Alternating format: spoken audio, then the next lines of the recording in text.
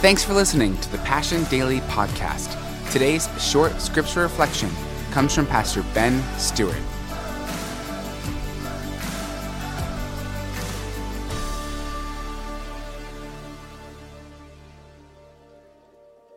Now, Paul will say, what happens next? He says, as you received him, so walk in him. The same way you received Christ, walk in Christ. You don't slump into marriage. You make a choice. You walk into an altar and say, I am binding myself to you.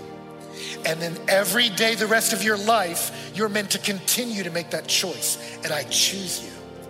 I choose to pursue you as my friend. I choose to enjoy you as my lover. I choose to serve you as my companion in the grace of life. I choose you.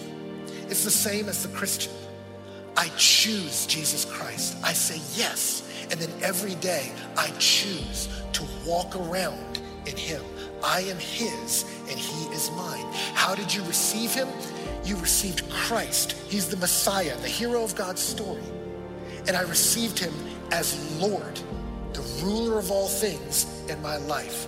I received Christ Jesus as Lord. That's what he says here. Lord means I believe he rules this place. And I believe he knows what's best for my life and how life should be lived. So as I receive Christ Jesus as Lord, I so walk in him. If I receive him as Lord, I walk with him as Lord. No Lord is an oxymoron. It makes no sense. If I call you Lord, then you get my unreserved yes. That's how Lord works. It's interesting, Louis told the story years ago of going to a church where over and over again, the people in the church sang the chorus, yes, Lord. We say yes, Lord. We say yes, Lord. And then the pastor got up at the end and said, Lord, you've heard our response. Now tell us what to do. And that's the right way to do it. Once you understand he's Lord, he knows how the world works and how to best work within it, the only natural response is yes. No Lord is an oxymoron. If you're my Lord, you get my yes. If I've received you as Lord, I should walk with you as Lord. And let me tell you something, the world expects to see this from the people of Jesus. They expect to see a change in life. If I claim to have intimacy with the Almighty, it should impact my activity. So if I receive Christ Jesus as Lord, I should walk with him as Lord. The world expects it from us, and they should. Now the question is, what does that look like? To walk around in him. The word walk is literally the word walk around. It's that everywhere I go is inside of him. What that means is, as a Christian, I don't receive Christ, but then leave him on the nightstand when I go to work. I don't say, I receive you as the Savior of my soul, but you have no bearing on how I conduct myself at the office. I receive you as my Lord, but you stay out of my bedroom. You don't get to speak into my sexual ethic. I receive you as the Savior of my soul, but you don't get to have any comment on what apps I download and what I do with them. It doesn't work that way. If he's Lord, then you walk in him. He has implications for all this. You don't leave Jesus on the nightstand. You don't leave him on the bus. You don't leave him in the car as you walk into work. You walk with him everywhere you go. He is with you and you are his. It's interesting in DC, all around town, as restaurants are kind of opening back up, they want to let people sit together and eat, but they want to keep you protected from the virus. And so there's these spheres all over the place that kind of surround tables outside at restaurants.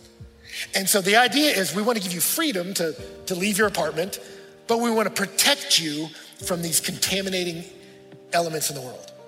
So you enter this bubble, these spheres, and then within that bubble, you eat and talk on your phone and visit with friends and maybe work. So there's freedom within this protection. And that's the idea. 7 times Paul says, you are in him, in him, in him. You are in Christ, surrounded by him. Everything you do is surrounded by him. It protects you from some corrupting ways of thinking, but it's meant to shape and cover all that you do. All my life is lived in him. Now let's get practical. What does that look like?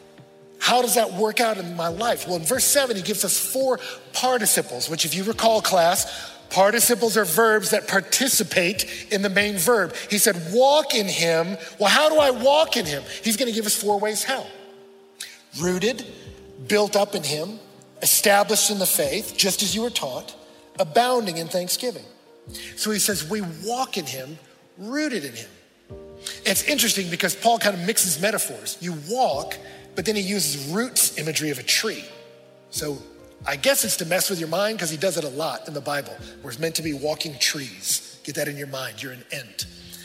But he did this actually at the beginning of the book where he says you're meant to walk in a manner worthy of the Lord, bearing fruit in every good work. But back then it was a prayer. And it's interesting, I love that. Paul prays for the outcomes. But now here there's a shift. He will preach the inputs. As Paul talks about walking with Christ at the beginning of the letter, he prays for the outcomes. But here in the middle, he preaches the inputs. I'm praying that God will help you bear fruit as you walk with him. But I'm preaching you get rooted as you walk in him. And I think there is something spiritual to that Paul understands in the agrarian image. There are aspects of the fruit growing process you don't control. Paul said it spiritually. He said, I planted, Apollos watered, God makes things grow. That ultimately when I plant seeds on the dirt, there's aspects of growing trees I can't control. And yet the farmer knows there are things I can do and I should do those things. And so here Paul says, bearing fruit of love, joy, and peace, these are spiritual things that you have to ask God to help bring to fruition in your life. Yet you are not helpless. There are things you can do. So he prays for the outcomes, but he preaches the inputs. As you receive Christ, so walk in him, rooted, established, built up in his word. Thanks for listening to today's Passion Daily podcast. For full messages, live gatherings, and worship videos, check out our YouTube channel and subscribe at youtube.com/PassionCityChurch1.